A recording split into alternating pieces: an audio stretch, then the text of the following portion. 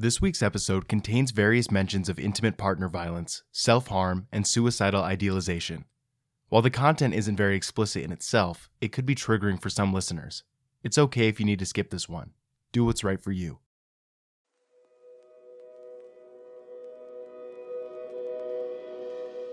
This is Unsilent, a speak series from No Stigmas that champions mental health advocacy and challenges the stigmas that prevent people from getting the help they need. I'm Eli Lawson, a producer for the show.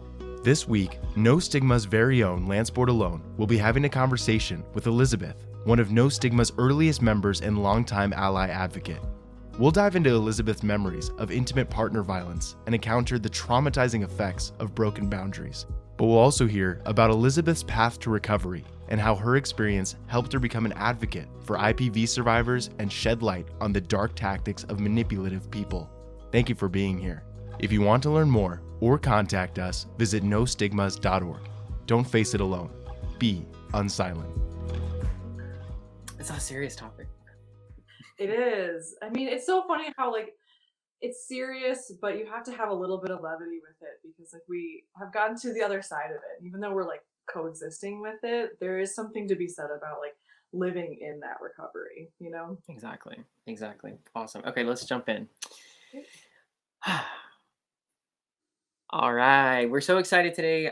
We are talking with Elizabeth today, and she's going to tell us a little more about her story. And our topic is toxic relationships. And hopefully, in our conversation today, we'll also define and find out what is not a toxic relationship, so we can celebrate what a healthy relationship in our life looks like. So I'm really excited to talk with a No Stigmas veteran, Elizabeth. Thanks. I'm so happy to be here. I mean, this is really what everything is based on is relationships, right? So a lot of times we can get into relationships where we get familiar with things that might actually be toxic. So it's a really good conversation to be having and to focus on the healthy aspects of them too. Totally. Well, okay. So first thing, for anyone who's watching or who's, heard buzzwordy, toxic gets thrown around, what if we just start with there? What would be a good baseline definition to understand, what is a toxic relationship? And then we can go into some other areas of that. Yeah, I mean, I look at toxic relationships really we don't want to candy coat it. A toxic relationship in some way is also intimate partner violence. And as defined by the CDC, intimate partner violence is physical, psychological abuse, aggression within an intimate relationship.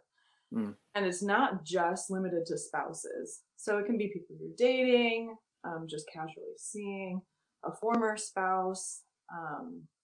And when I say toxic, I mean it's the things that your body usually tells you a signal that it's this is not right.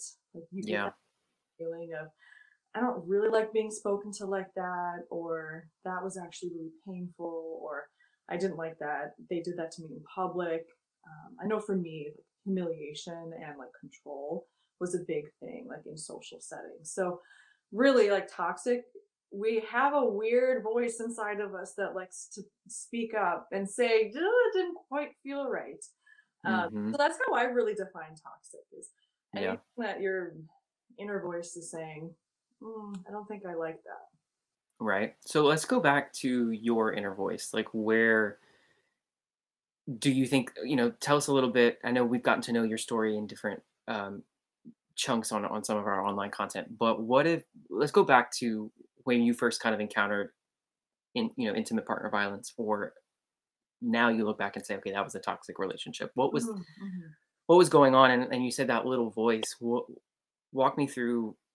Did you hear the voice back then, or were you not hearing it? Did you hear it later? It's weird because I did hear that voice a lot, and I silenced her. And having a childhood that had no trauma or drama in it, I developed a really strong sense of self.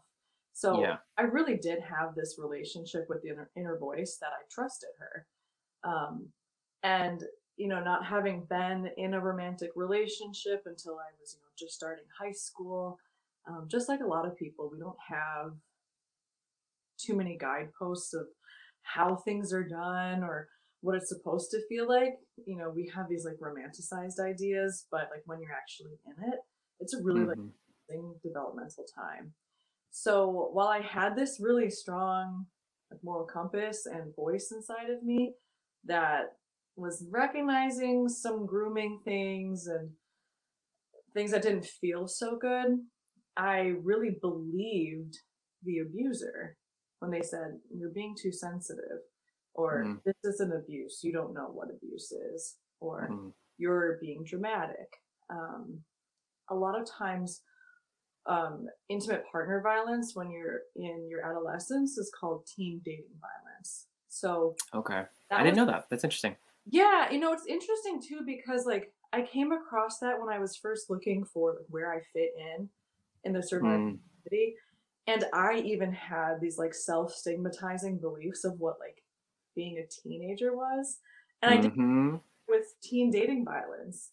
I was like, I can't be, and it's because everyone around me was always using the language of, well, teen love, it's so dramatic and it's so up and down and you have all these hormones and you're going through puberty. So like I think even though like I started to talk to friends or they would notice I was like crying in the hallway or um I was like just not doing well, Mm.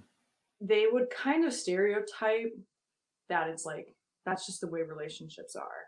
And I Yeah. believe that. So this idea of the perfect relationship and what it was supposed Hmm. to be like was like totally shattered in my mind. And I thought, well, maybe this is the real world. Like this is the way.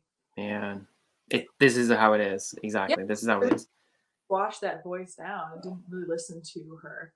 And it wasn't until much later that I actually lifted her up and, you know, later on in therapy did a lot of psychodrama work where I was actually talking to that girl. Right. Right. Did you? I know you, and it's whatever you're comfortable with, but I know a lot of times that I've heard you speak or spoken with you more recently. I think maybe for time we've sort of condensed the the stuff, but what we want to do here is really get into the grit so that we make it real for people. So either someone who's listening or watching is in that environment and is Mhm. like you're saying to fight the stigma of being told you're just dramatic, you're just this, like wait a second, I'm so I want to help people identify, but also I want this conversation to also help classmates, loved ones, friends, coworkers, and say, wait, that's not okay, like and look out for people. So can you take us into as much as you're comfortable with sharing what happened to you? What actually, Mhm. what took you to these places? Yeah. Well, like I said before, it really started off as these small, tiny things. And whether or not, like, the abuser actually even recognized that that's what he was doing, he was. And it's a good time to point out that, like, generational cycles of abuse, like, really do create that type of toxic relationship. And Mm, as I looked back, realized that his family was like full of those generational cycles and curses. And you know, it's not an excuse for anybody to behave criminally and to be abusive and to be toxic.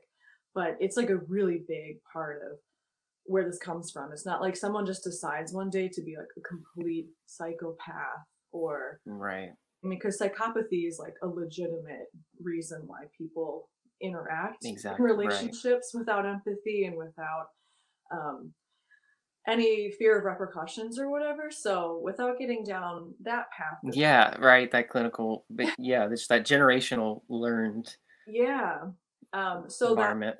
it's important to also note that like people who utilize abusive techniques and whatever, when it's, you know, they're starting off with small levels, I'm not even sure people are totally aware of it. It's what they were modeled, it's what worked on them. So it perpetuates that cycle. And because I was kind of thrown into this relationship like very early on as a freshman, Hmm. I had So really, this is all we're talking. This is first year high school. yeah, freshman year, Where are you in first year high school? Okay. yeah, yeah. So it's like Wow. Elizabeth freshman year in high school, and just had this very like Disney relationship with what love was supposed to be. Um, Right. and I had been modeled really positive, healthy Mm. relationships. So, Did you feel like optimistic? Did you feel almost, I mean, was that, do you think up until that point, maybe looking back, I don't know, because like I know myself, like kind of grew up in a small town, Mhm. never really saw a lot firsthand that, it's, oh, that's in a movie. That's not real, and I guess I would say I was naive for a while. And I still would, you know, I was just a tangent for a second. I was taking a cab in New York when I was visiting family recently and Mhm. staying in a hotel overnight, just affordable solution, fly out the next morning. And my cab driver was, oh, you guys who live here? And he said, I was like, yeah, and I never felt scared. I never felt scared. And he was like, oh yeah, that's because nothing ever happened to you. And I was like, maybe I am still naive. Mhm. Like, I was like, I'm not denying that bad things happen, but I think I just live in this headspace of like believing the best in people is what I'm trying to say. Yes. Thinking that can't possibly no, that we have the potential for such good. Did you feel like there was a point where you came from this sort of ideal, this is how the world is, this is what love looks like. And did you feel Mhm. that you maybe were in a little bit of that naive space? Do you think that was part of it? Or do you think it was just you'd never stop to think Yeah, it was probably it both of could be, yeah. yeah. I do think that like having been raised like super gently and Hmm. without going back now I can see in family structures like where there were issues and things, but I was just never privy to that information because I was protected from it as a child. So Yeah. there is And that it's like nobody yeah. wants your child to go through that either. Like you don't need to go through that to understand how the world works. Yeah. So, it was great parenting, great just like family life and dynamics. And yeah, there's definitely Just something. because I felt that's not my path. Like there's no way that Hmm. me. Um, Hmm.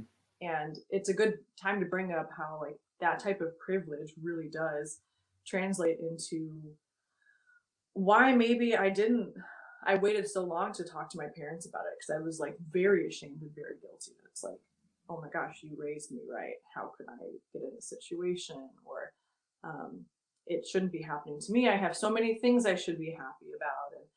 And I was just constantly oscillating between being trying to keep on the mask and the happy face and then like shutting myself away and being in damage control and just take care of myself and then get back out there and try to be happy. So I guess like the best way to describe what the relationship looked like for me, especially in the beginning, was a lot of like gaslighting, a lot of that slow grooming. So, just to Mhm. pause right. I love the word gaslighting. I learned it when I was in a journalism program. I did not know what Mhm. it was before. I've never heard that growing up. Can you just tell us what is gaslighting? If people hear it or if people are experiencing something and are like never able to put their finger on what that is. Yeah, so gaslighting is when you have your understanding of the reality of a situation, something you said, something that happened, and then somebody saying, no, that's not it at all. Like you're crazy. Or trying to undermine like your truth or your reality. So then eventually it kind of conditions you to not trust your sense of reality and you get a little bit untethered, ungrounded. And ultimately like when that type of gaslighting happens, Hmm. it grooms you to trust what that person is saying over Yeah. your own experience. So it's very dangerous. So would you say so? Okay, so we have this gaslighting. That's a great definition of it. And then I know I'm familiar with grooming.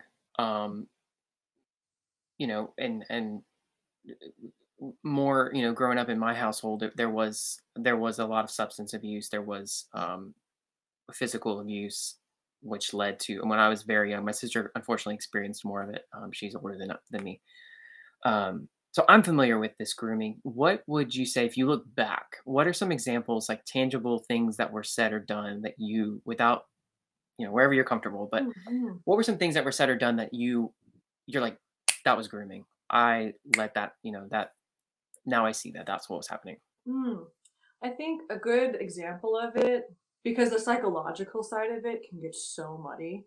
To start is a Hmm. physical type of grooming. Yeah. So to almost like prepare me to not respond in a protective manner to like physical abuse. It started off with like holding my hand and squeezing too hard or not letting me go from a hug, things like that. Um, were eventually then like more blatant forms of physical abuse and then ultimately sexual abuse.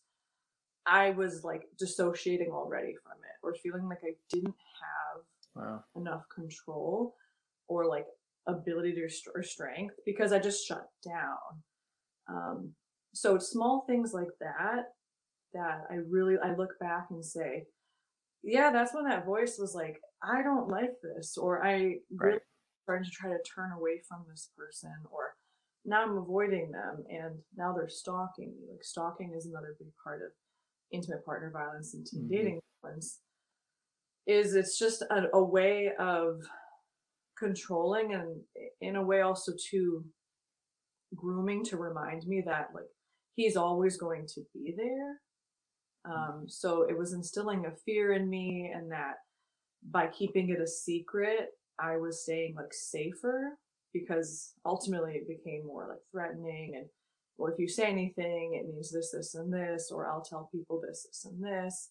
And gosh, we've all been adolescents before. There may be adolescents listening right now and feel like, yeah, the social dynamic in high school is wild. I mean, Yeah. that Yeah. hierarchy and the power of that had so much influence on how I was interacting with the world around Right. me because he was very charming, was very um, social, very charismatic. So people were yielding to his um, idea of the truth. Point of view. Hmm. Mm-hmm. Man. Wow. That's really, yeah. I was gonna say too. w- how long did it take you for you to kind of find your way out of that? And how did you find your way out of that relationship? It was really the full 4 years of high school. Of high school. So this was your formative. Mm-hmm. Wow. This Yeah. is the time where otherwise would be coming into your own little young adult identity, and you're also Mm-hmm. going through this, man. Yeah, I mean, I had a lot of anger in it too. I mean, I was really going in between like this like autopilot shell of a person Mm. place and then lashing out like at my family, at my parents, or um, you know, being really upset because these things were happening to me and it didn't line up with how I envisioned high school. At that time in your life, everyone's like, it's the best years of your life. And I'm like, anybody looks back and says these were the best years of our lives, really. Um, but I was like, in the meantime, grieving this loss of I Hmm. am not able to have this experience that I thought I was going to have in high school. And, even though I was still going through the motions of finding things that I loved. Like I was in choir, that was when I discovered jazz, and I was in a lot of theater and musicals, and I just it. Quick side tangent. That was actually one of the only times that I felt like I was Elizabeth, and I actually Wow. felt safe because if I was on stage, it meant people were looking at me, and he couldn't do anything, Wow. which is Wow. I literally just that just put chills on my arms. That yeah, I feel the emotion in my face, like just saying that because like it's so devastating that that was like my literal outlet. And then there were times that we were in the same show and I'd get off stage and he would, kind of get me away from other people, or corner me, make me try to make me miss a cue or something. I mean, it just, when I say these things out loud, it seems impossible that Mm-hmm. another teenager was capable of these things. But it was, I mean, even now, like, my brain is just flooded with like memories and things that I'll always associate with that show or that play. Or I don't watch those plays anymore. I don't read them. I don't like when people bring them up, because I know what happened during, Act 3 or whatever. Getting locked in a stairwell. Like, it's just talking about it now as like a grown woman who spent a lot of time in therapy and a lot of time looking at it and not blaming myself. It feels like another lifetime ago and another life. But, if I experienced it, I know that other people experienced these Mm-hmm. types of things. And it ultimately got to the point where I began fearing for my life with the threats and with the type of the physical and sexual abuse was like getting to be enough to potentially hospitalize me. I was really fortunate that like I never actually had major injuries that were like life threatening. But there's a theme of stairwells. At one point, he like pushed me down a flight of stairs, and I had this like moment of sobriety to say, I could have broken my neck. I could have died. I could have been paralyzed. I cannot believe this is happening. And when that had happened, it was like after school, like before a rehearsal or something. And I think the most important part of that story actually is that I ran up the like stairs or to the next Mm-hmm. thing or whatever, and got into a hallway where this was at the school, and there was a teacher who was like working after hours, and she had her door open, and like she poked her head out because I was yelling at him to like get away, and I was like clutching my hip because I had fallen on my hip, and I was clearly a mess, and I was already sobbing. And she could have been an ally. She could have been someone who Wow. didn't help, but she just stuck her head out and said, "You need to sort this out." And she shut the door in my face. Wow. I kept running. Wow. So I think like the most important thing I want to share about my story is that Mm-hmm. we have opportunities to like see beyond the mask or see beyond like an uncomfortable situation that might be happening. And I'm not saying that we need to rescue or that we have to be like a hero, but it would have been great if that teacher would have followed up with me, or if she would have continued out and followed me and made sure I was okay. Mm-hmm. Just to do something. Like, it's representative that there's so many times we just like turn things. Absolutely. Oh my gosh. That I at first I don't I can't even envisioning that, and actually you saying that, I am thinking of it, the building I spent the most time in high school, that stairwell. What did those floors look like? Like, I'm putting myself as you're speaking, I'm putting myself in that situation, and it's just that eerie time after school where half the lights are on, and there Right. may be one teacher in the building. It's just I don't know. I guess back to this, like, this isn't really how life is. This isn't on the Disney Channel. It's like th- there are so many opportunities for people to do that to others, to young adults in Yeah. all kinds of settings. And man, it's like I'm physically like scared in this moment because of what you were saying, and I'm picturing myself in that stairwell. So going back to, I just want to take it back to like this idea of getting, I would say, getting out of it, and then okay, this is the end, and then we're going into this period of recovery, and what. So how did you you know Hmm. break that? How did you get out of that? Yeah. Well, with Or trauma, yeah. I'm not sure if I chose the right words. I'm trying to. Yeah. Yeah, I how do you, yeah, like, how do you go from being that freshman in high school to then now being where Mhm. you are, and what did that process like? Yeah, with trauma, the chronological events, it's all a wash. Mm, I spent a lot of time trying to figure out, like, well, was it my junior year that the rape started, or was it my senior year, or was it before then? I have no idea that that's what happened. There's so many like weird ways that our brain handles. Um, okay, yeah. so, to the best of my knowledge, I know that like at some point in my senior year, I had the light at the end of the tunnel of graduation and knowing that I was going to a music school in a different state like after I graduated. And that was like just enough hope for me to start advocating for myself. And we were actually both in the same like spring musical. Um, and I advocated for myself and myself as the lead, and he was an ensemble member. He had started stalking me to my car. I almost ran him over with my car at one point. I mean, it was like the threats and everything were getting so serious that I was like, I could kill this person. Mm, And like, side note, I actually like a friend's friend was in a gang and like had suggested when I like was at their house like crying or being like very upset, suggested that they would like take care of something for me. And I was like very tempted to actually be like, you know what?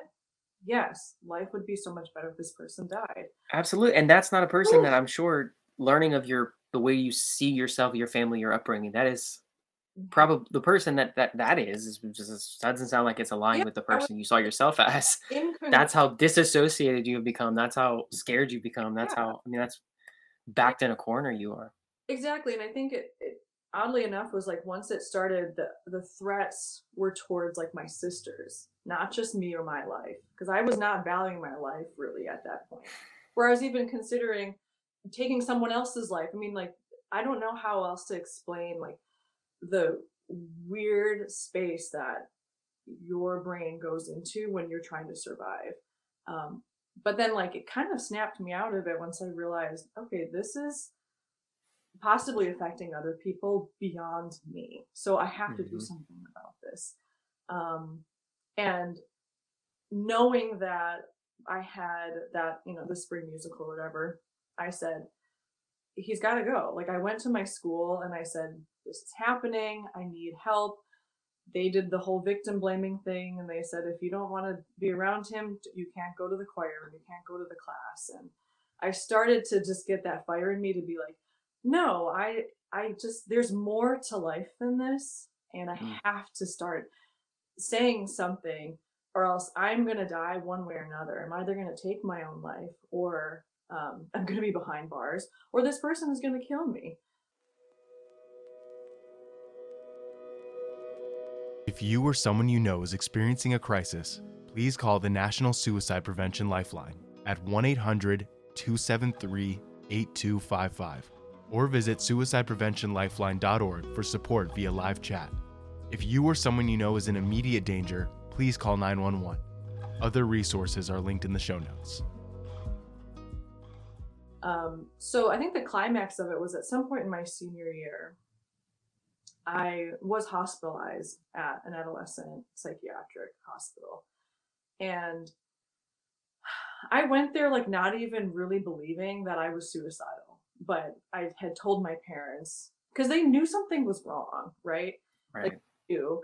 And they had tried to get me to go to therapy and I like wouldn't go to my sessions or I'd go there and I would just like turn my chair around and be like, I'm not Hmm. talking. And eventually like I knew that if I told them that I wanted to take my own life, that they would take measures for my safety. And so after an episode of me trying to jump out of the car on the highway, they were like, yeah, we think that you should be checked in and like be in a secure place and start to work out whatever you need to. And I was like, great, because I can't take one more day of this. Not realizing that that's suicidality. I was Right. can't go to this school one more day. Um, Oof. and even when I was there, honestly, I was looking around at everybody else who was in patient with me, and I was like, I can't say anything because I was hearing them talk about what they were going through, and I still couldn't like speak. Like there was Mm. something closed off in my throat, or I was just like making stuff up of why I was there. Like it was very confusing because I just had to numb out. I was like, I just need to Yeah. be somewhere for like a week or two and not deal with my reality right now. And I look back and I wish I would have let them help me. I wish I would have gotten some guidance there, or not been so like stubborn. Mm. But I was clinging on so hard to that. Just need to survive. Yeah. I mean, You know? if we're talking 4 years, in this adolescent pre-adult, coming into who you are, and then of course you're not going to flip a switch and like Yeah. it takes time for you to be receptive to that, Yeah, and even to everything someone. felt like so catastrophic, and it felt like I Yeah. was gonna be the one to like deal with the aftermath of it because I knew when I got back to school, I knew it was gonna be really bad for me. Um, because I like went away and maybe I told someone what was going on, and not having that control as an abuser um is like not cool because like they want to control everything and manipulate, and um that like put him in a very like vulnerable position. So um that I think was a big turning point for me because it was like it's kind of now or never. Hmm. Start doing something about this, and um also realizing that going and being hospitalized, like just the act of doing that, I had to look at the reality that something is really not okay here. um because I was hospitalized. Like whether or not I really believed I was suicidal, like going through that and seeing how it impacted my parents and my sisters. Hmm. I mean, I can't even imagine it. Like it's taken a lot of therapy and time to repair my relationships with them, because they had like the secondhand trauma of it. Right. And that must have been really scary for them. Hmm. um I wanted to ask you if you think of um I'm trying to avoid age and what year was freshman year, but if I know for myself, the first iPhone came out toward the end of high school for me. Mm-hmm. I think, yeah, maybe junior year of high school. So prior to that, and even then, we didn't, our family, we maybe popped in around the three. So for a long time, we never had this, even the technology with social media was not as prevalent on that device. But Mm-hmm. now, okay, we're in this year. We all know there's all these oversaturation of social media. We are connecting with humans on social media right now. Yeah. What I mean, I, in my brain, I have four nieces. They're all girls. The oldest is 13. Some of this that you're talking about is kind of making me get a little emotional about it because I'm thinking, how can I, as an uncle or a family member, how can I not fall into the trap of writing off some of the behaviors Mm. if there is actually something going on? How can I show up as an advocate and ally to them as they go into their high school years and say, no, sure, kid, sure. Maybe at that moment she was wanting something and you know, was in a mood or whatever. But I don't, I can't imagine the pressures that high school social dynamics, Mhm. overwhelming use of these comparative media that we're constantly looking at. I mean, I don't know. What would you say if you're talking to your 14-year-old self, but she was 14 today? You Mm. know? Yeah, I mean, I think it would be limit your time on your device. And I say that not because like connection isn't Mm. important, but that was a way that like with the phone that I did have then, it wasn't like you can go on Instagram on your phone when I was in school, but like um, Right. that was one way of him controlling me or Yeah. demonstrating toxic uh, traits like calling me like 80 times in a row, or Wow. things, demanding that I send pictures to him, things that I didn't feel comfortable doing, and he didn't have consent to talk to me as much as he did.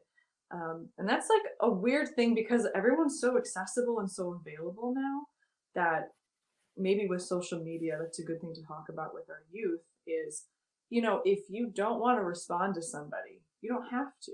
You can block people. You can let them know, hey, you're reaching out a lot and it's making me uncomfortable. There are ways to be like consent based, even in our interactions, because consent, we think in our heads, consent is for sex. It's for everything, and we have the right to offer consent or revoke consent at any time for anything. And that's always okay. That's our right. So I think I offered a lot. I gave a lot because like I wasn't valuing myself, or felt like, I guess what like the Instagram of my time was like the social like perception of things. I Yeah, wanted to absolutely. like appear like I was having this great life, and I was like an aspiring singer. I was talented. I had a lot of stuff going for me. So like I was in the social field of both being like this attractive kind of Yeah. pop person, but then also people not really understanding that like I was showing signs. Hmm. I was the crying girl in the hall. I was someone who was constantly wearing like long sleeves, covering up um, things, or not wanting to like hug things that, if a friend saw someone posting something or they looked uncomfortable or they said something, I think it's just always a good idea to err on the side of caution and say, how are you really feeling about that? Or I noticed you used some words that like scared me a bit. Yeah. Okay to like say that, or as a parent, an uncle, a friend, I think we do owe it to each other um, to be able to um, ask direct questions and not be afraid of it. Because, like you were saying earlier, somebody could have intervened. Um, they could have just like not accepted my answer of "I'm fine." Uh, Right. Right. there are Um, times that people had the opportunity, but we like to believe the masks. We don't want to be uncomfortable and say, "Can you just take?" I was gonna say the exact same thing. Is this just get comfortable with being uncomfortable, because it could save lives at the end of the day. Like if I don't know. Some people I understand. I mean, I look at my nieces and they're all so different personality wise. They're so different, and I know too that at this point would not feel comfortable even talking to their friends that they have, in dancing and whatnot. I just know them, and they would feel so. I think to your point, like bringing up the hey, it's okay. Like I was talking to my 8-year-old niece, and she wanted to know what is a. I said, "Do you know what a stigma is?" And she was like, "No." Mm. And I kind of just she goes, "Oh, that makes a lot. Oh yeah, we don't like those." Like she understood, and so she has she has a couple of things and recently got bullied pretty bad in school and Mm. kind of crushed her and so I was gonna say I think just talk about it, bring it up, talk about it, Yeah. check on it, check on people. What do you think looking back and even in your current, where you are in your life? Like let's talk in I guess through the Yeah. fire comes through the darkness comes the light. But what if I mean, what would you say if you're raising a kid today or like I said, like nieces or nephews, and what would you say, how would you set up this next generation that you see to understand what is a healthy relationship and Mm. where should we not deviate, where should we not settle, where should we not doubt ourselves? Like what are those pillars that you have found that guide what is a healthy relationship now? Yeah, it is that I really believe we all have that voice inside of us, that gut feeling, that intuition, instinct, whatever it is. And that should be listened to above all else. I think there was a fear for me of like coming forward and saying something and having people like not believe me or think, oh, you are being dramatic. It's not that bad or Mm, whatever. But like, that word, I that know word. it's, We love that word. It's so ingrained in describing people. yeah. And it's kind of like we're crazy. It's like we're just using it as It's a, just it's the easy way out. You yeah, just label it because you don't have to pull out a Webster's and find a better word. right. That's like Yeah. more Instead of specific. Yeah. Elizabeth, you seem really dramatic. Instead of saying, Elizabeth, you seem very overwhelmed. You seem agitated. You seem like like it sounds like maybe you lost your way. Like whatever it is, like say anything else to keep the conversation going because then the truth will come out. And that's when support can really happen.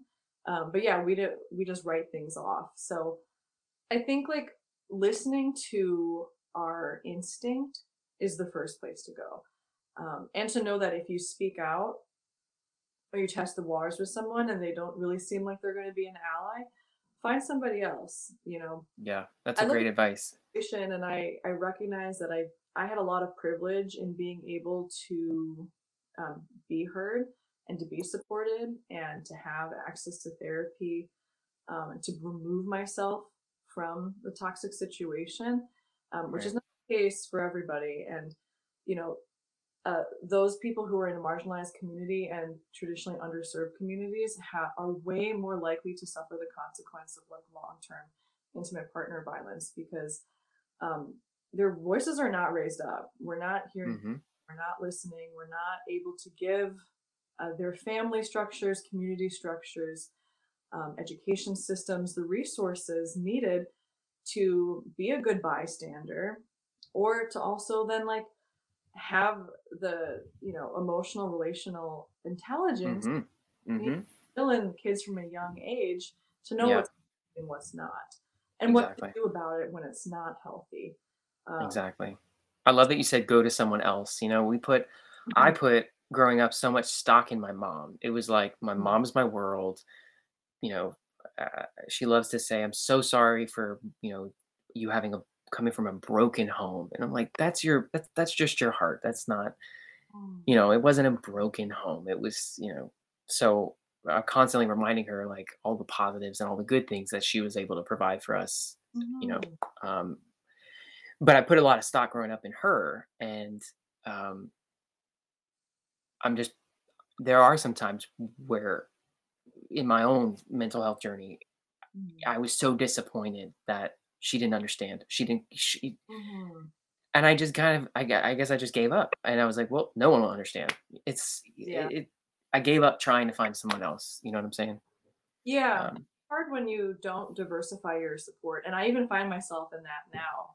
I'm in like a wonderful, very supportive, healthy relationship and like marriage, which I like never thought was going to be a thing for me. I was like, I think I was ever going to be able to have sex again or have a mhm. relationship with intimacy that was anything other than like terrified, numbed out, used for like the wrong reasons or as a tactic of control. I mean, I just Well, never. you've had this trust just demolished, and trusting people, trusting yourself. I mean, And I ultimately was really fortunate to find partners that, being in long term relationships where I was able to open up with people and let them know, like, hey, here's kind of where I'm at. And it's sometimes inconsistent and sometimes it is going to just really like change whether or not I'm feeling triggered or something may surface. And mhm, here's how to communicate with me and here's how I'm learning to communicate. It took right? with partners that were really able to communicate and Yeah, talk with me about it and also like be a support system but not the only support system. absolutely. And I sometimes Well, tell him husband now is he's like, I can't be all the things, and I'm like, you're right, I don't want you to be all the things either. exactly. But it's interesting because we started the conversation talking about why we're here today, and Mhm. there was this one person who ended up with control, and this one person, and it's like we're running from that one person. Let me go to another one person. It's Yeah. like wait, wait, wait. Oh my gosh, it's real. Wait. Yeah. Why am I letting that one person hang the moon? Yeah, So it's that makes so much sense to like kind of historically have if that's what I experienced, then well, and if you've I'm gonna if look you've for it. I mean, I think just immediately reminded of Pretty Woman. Like I love Pretty Woman, and Mhm. all of those like early '90s. I just love those movies. But there are so many themes of just like, Grease is another one. Not to dog Grease, but change Mhm. everything about yourself, and then you'll be happy. And it's like, wait, we have these examples of like, why are we doing this? Why does this one person have to come and save me? Or why does this one person gonna have all the answers? Or Mhm. it's hard. It's really hard. But I was gonna go back to, um, I was gonna, when we were talking about the teacher who could have been an ally in that moment for Mhm. you. I know my sister is a teacher. Actually, all three of my sisters are teachers, and I know the burnout is real, and I know the stress of parenting is real. Pre work from home, pre school on the iPad, pre all of it, and now we're mixing in device time, screen time, social pressures, all of the things that we all experience in every generation is just like amped. Um, so I mean, I don't want to say, let's add another layer of responsibility to every single person so I mean, what would you say if a burnout teacher was sitting next to me and said, I can't be the eyes and ears on every single person. I just can't. What would you Mhm. say? Like, what would you actually, how I do you? feel like that's hard because it took a long time for me to not blame people Yeah, and to yeah, not of course. feel like valued or seen or like I can't imagine someone coming up to me and saying, "Hey, this person is raping me on a consistent basis. It's on the property of your school. All of this stuff is happening. I'm trying to get you know, um, Restraining. a restraining order. Thank you." Yeah, And for them not to do anything. too bad, like, and to show them painful bruises and to say this is happening and for them to not respond with like immediacy, I was floored. But what I would say now is I think people can only do the best with the information and awareness that they have at the time. And even in like a world today where we have like so much information and everyone's pushing, Yeah, sensory overload sometimes. yeah, it's so much, that it's like sometimes it takes like one additional step to provide what seems so simple and so common sense. But when people are burned out, when our lives were running like 8 different marathons at a time with like whatever it is, um, it's really why like no stigmas in our trainings are so important because like programs that allow teaching here's how to handle a situation, here's how to recognize signs of abuse or Hmm. toxic relationships, sexual harassment, assault, whatever it is, like whatever topic it is, to actually have some dedicated time to give those people one a chance to just like chill out for a moment and like come back to why they do this because like any teacher I talk to that I really like Right, is like right, doing this for the kids. I'm doing this to like help our exactly, generation of like we're exactly. and like you know so I feel So it wouldn't be an intentional. Well, obviously, yeah, it wouldn't like be. I would hope not an intentional.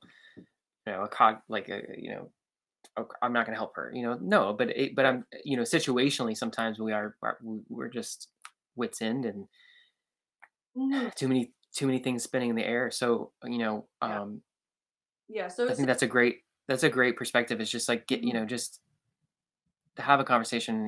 Just give us an hour of your time, and here are some things to look for. And do you mhm, find? I know that you have experience with trauma aware interactions. mhm. What is the connection? Do you think having come from where you were in high school and now kind of in where you are now and then having this come into all of this knowledge of what it means to be trauma aware, Mm. How does that all connect, and how can we be as allies and advocates more trauma aware? Yeah, I think a lot of it starts with like the language we use, and how we like start off a conversation with someone. Consent-based practices are really important to me, as well as like asking permission for things. And that's why I say like the trainings and whatnot are so important, is because like we can all read a pamphlet that says look out for these signs, but Yeah. when we actually are modeling the behavior of like asking like, hey, is this an okay time to talk about what happened at dinner the other night? Or hey, what headspace are you in? Like, are you able to like help me brainstorm something? And that's something I practice with my husband a lot, because like sometimes I'll just like emotionally offload, and it's like he's not in a place to really be able to support me, and then I feel hurt versus Oh man. you know Man, I one thing was like, man, that's relatable content. And the other side of my brain said, I think I've been both of those people in that situation. well, because it feels really like overwhelming and sometimes almost like violating when you have a friend who's just like and it's like you have no idea Yeah. what my day is right now. Like maybe we can just like start off a conversation in a more like tender way to get Hmm. that person is at, and then that opens the door for support. Absolutely. And you're giving them permission to say, not right now, you know? Yeah. And so that you get the best of them in another Yeah. time. And then Yeah.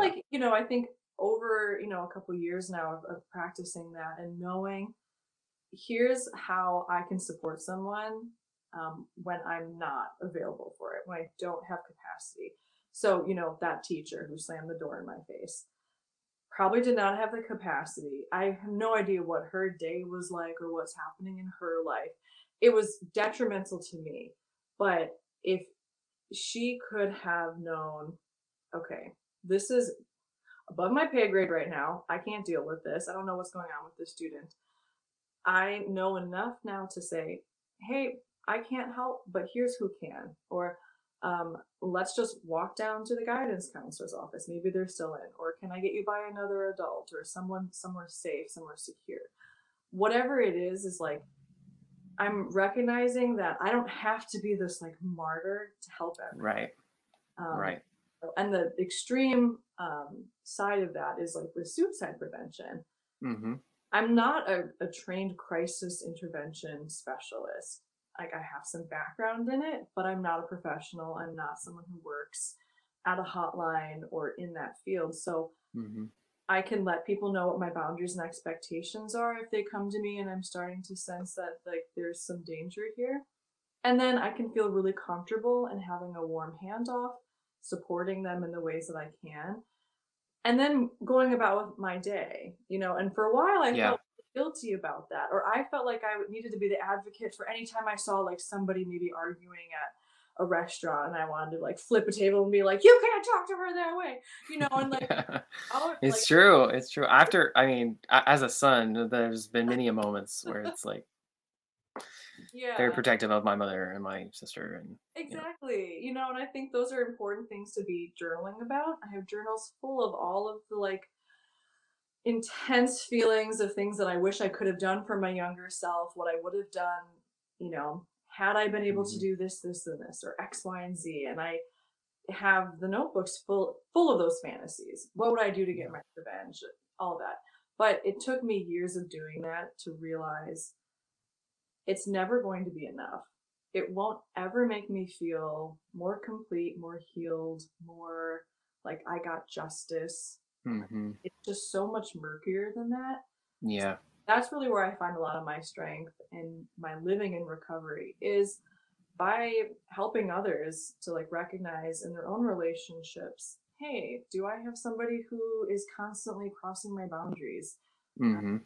Do I have to like remind them often of like I don't like that type of touch, or hey, when you don't communicate with me, I get anxious, so how can we come to an understanding, Right. healthy communication? All of those things, like they all really, really matter. And they seem really Mhm. simple, but we overlook them a lot because we get stuck in our own narrative and our own world. Absolutely. but I really like helping people like find that Hmm. recovery. What stigmas, going back to no stigmas, Yeah. what stigmas, I know we mentioned writing people off as dramatic. What stigmas do you think, or if, if there's one, I guess, or two, would you say um, would be the front of the mind? Like if you had Mm. the room and you had every supportive environment, people around someone. Let's say, for example, going back into this conversation of being a teen or young adult, or Mhm. what would you say would be like, okay, this needs to stop. This point of view needs to stop because this is in some way harming children and young adults and Mhm. in irreparable ways. Like this has to stop. What would you say is like this that or Hmm. I think it's like victim blame and punishment. That has got to be the biggest stigma. And I think people need to answer for their actions. And I am not saying that there are not people who lie about their experiences, mm, but I think that we need to do a due diligence in believing people and then like finding out the truth. I know with like right. the movement and things, like people were kind of up in arms and thinking, well, this person's just trying to get a settlement or they're just trying to like hurt this person. Right. And a lot of I was just to interject, a lot of people at the same time, a lot of I listen to some different really strong female voices and authors, and it- it's it's like be mindful of not, you know, thinking like every single CEO is out to get every other it's like be Right. mindful that there are good people still. We're not it's Mhm. the world is not full of only, it's not like to your point, Yeah. some people may not be telling that story accurately, but at the same time, not everybody's out to get you. You know that there are good people, there are allies in spaces that Yeah, you we don't still know. have to, They may look just like the bad person, but yeah. We still have to on the like surface, utilize critical thinking and be human beings about it. So yeah, I like to err on the side of caution. Like if someone tells me something, I believe them. And yeah, whether or not I know anything beyond that is no longer like my story. So I feel like there's a lot of power in storytelling, and a big part of me taking so long and sharing my story was I was afraid I wasn't going to be believed, because I had people who didn't believe me, or even when I started sharing with like some friends or partners that like, hey, this happened to me. mm, Their first questions were like dismissive of my experience or almost like blaming me. Um, which will shut off a conversation before it even starts. So I think a stigma and a stereotype that we still attach to people who come forward with sexual trauma or abuse, whatever it is, um, we tend to still see it as there's one way that this could have happened, when mm, it's a huge spectrum of unique experiences that everybody has. um, and you know, I feel like we can use a lot more grace and tenderness when talking with anybody because it is so unique. And I can't tell my story in like 3 sentences and have someone totally get it and be like, I see that you did the best thing you could in that moment because you were trying to survive.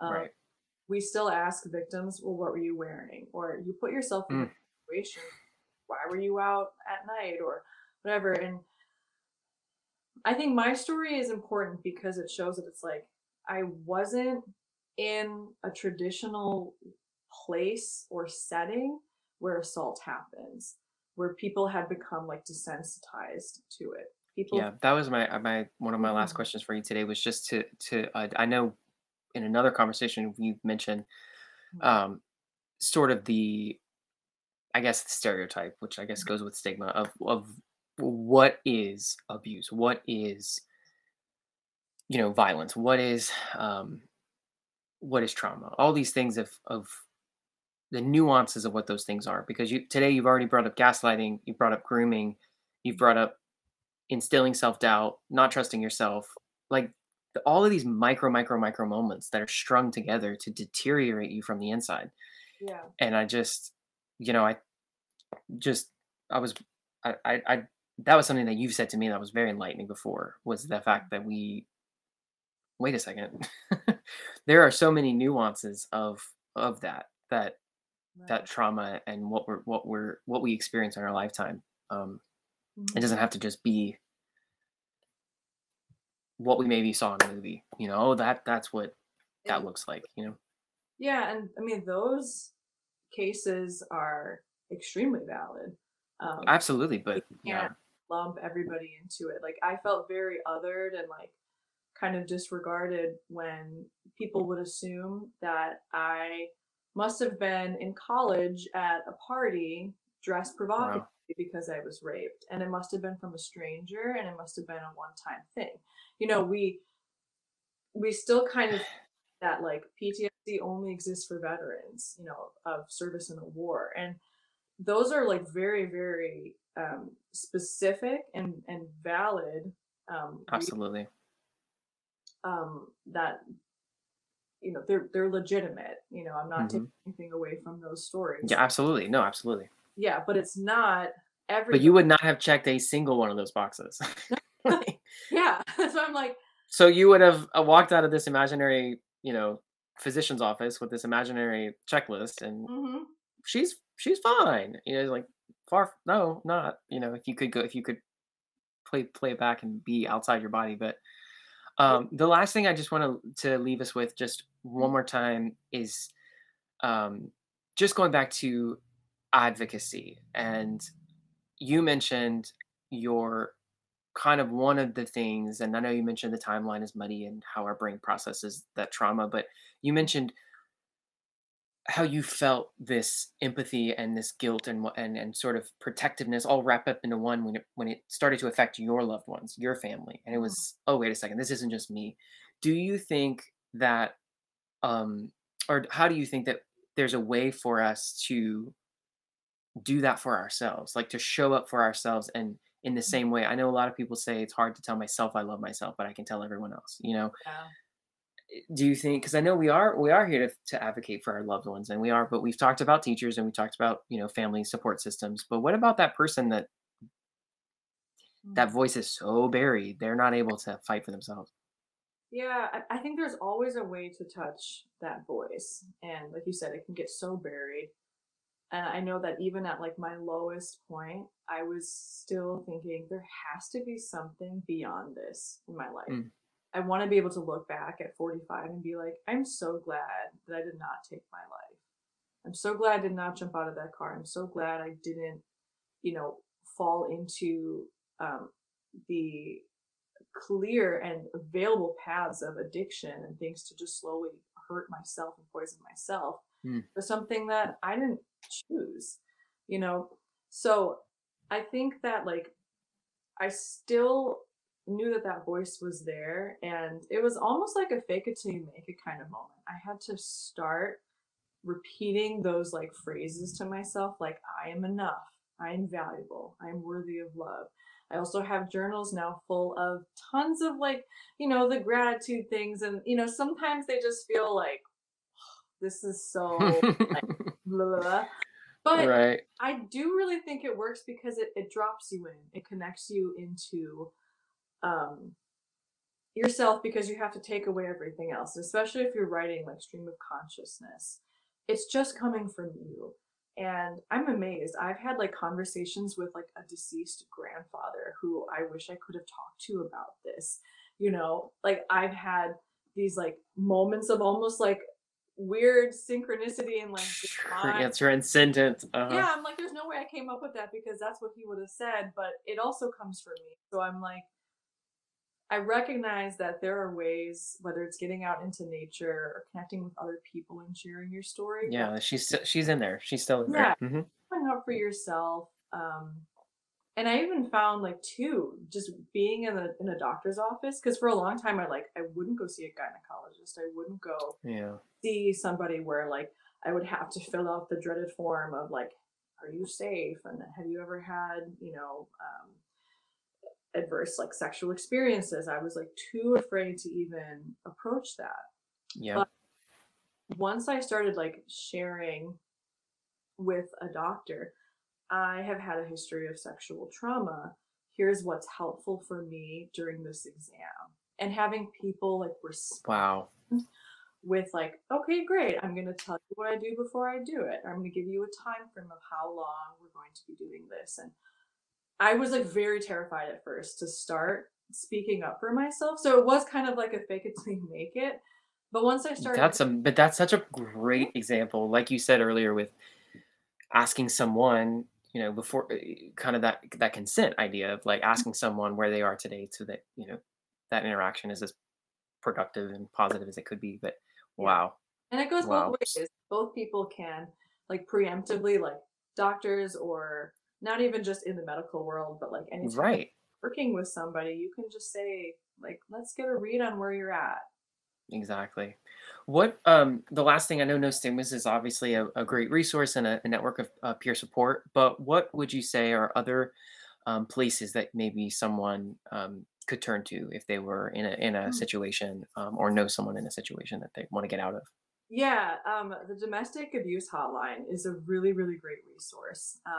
And I know that I've had friends who, have brought some concerns to me and they're like, I don't really know if this is like a thing or it's so specific, or I don't really want to go to the therapist yet, but I kind of want to like gauge whether or not this is unhealthy.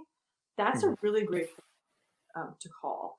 It's not as scary as you think. You think you're gonna call them and they're gonna be like, "All right, we're sending the SWAT team," and like, like I mean, yeah. that's Is scary. it so you okay? So is obviously you're able to call and remain anonymous, I Mhm. assume? Yeah, and they Yeah. have So that's a they have a text line as well, and that is where you can have anonymous support that can help you have a safe exit plan, or just kind of like talk with someone to see hmm, uh, are these checking boxes for domestic abuse? Is this something that I should seek help for? Like, what do I do in this situation? And right. have an active listener there who's trained to keep you safe and like hold this secure, or get you connected to like a local organization or somewhere that can help you with a long term plan. So that's something I wish I would have had access to, because we go from our head of thinking, I either need to keep this a secret from everybody, or like right after an, an episode of sexual trauma, I need to go within 24 hours to a rape center. And a crisis center like that was terrifying for me. And I've heard that it Yeah. can be even more traumatic than the experience itself. So, we think that there's only like these like two black and white ways Hmm. of dealing Or with. that one, that as you mentioned, that one person, and if that one person, not to say that they're intentionally not believing you or listening Mhm. to you, but if they don't have the capacity to field that conversation, you have this other, go in your room, close the door, pick up the phone, like Yeah. Hmm. way to have a There's allies there. It feels like there's not. It feels like you're alone in it, or that you're too far stuck in it. But if you're watching this, I'm just here to tell you that like you 100% have the capacity to continue speaking up until someone hears you, and that you are worthy of that, no matter what anybody is telling you. And I'm getting Mhm. emotional Or thinking. you're telling yourself, Yeah, like you. telling yourself. Yeah, you We 100%. tell our I don't know why do we not build ourselves up sometimes, man? We just Yeah, because we would worst critic. tell our friend, get in the car, Exactly. care of it. It's like, but Exactly. we have to extend that to ourselves too. And there's so much life beyond it. Like Mhm. I'm a testament of that. I never thought that I would be able to have a fulfilling relationship that was just like full of the right type of intimacy for me, Mhm. consent based, kind, communicative, like deeply active listening. I mean, like I did not think that was available to me. So anybody who feels like they're not ever going to have that in life, um, Mhm. that's the trauma speaking. That's Yeah. not that's not the truth. um, Mhm. and if you just take some time to really do those deep dives, like on your own, whether it's in a journal with a therapist, whatever it is that you need to do to stay well, that is what's going to create the opportunity for your life to become like what you really know that it can be. Absolutely. Oh my goodness. Elizabeth mentioned, we're not a crisis response specialist, team, but we are here to support you as a listener, as a viewer. So please reach out to No Stigmas if ever you just want someone to see you, and maybe we're there. So Elizabeth, I just want to say thank you again. Another great conversation for the books, and I want to thank you for being so honest. And Elizabeth has had years of you know kind of learning. She's expressed like learning how to safely go back in time to understand what's happened. So I don't want to discourage anyone from not. Don't be hard on yourself that maybe right now in this moment something traumatic has happened to you. You can't find the words to describe it. We've spoken before about having the words to articulate what's going on. Like I just want everyone to be gentle and kind and understand that that's totally okay and that's normal. As I have been educated by Elizabeth, it's normal to not have all the right words in that exact moment, and it takes time. So Elizabeth, thank you so much for this conversation and for being so honest and vulnerable. Thank you so much for having me do this. I really think every time I share my story a little bit, I learn something about myself and I always walk away feeling a little bit more empowered. So thank you. All right. Thank you so much. All right. We'll talk soon. Hey, bye. Bye.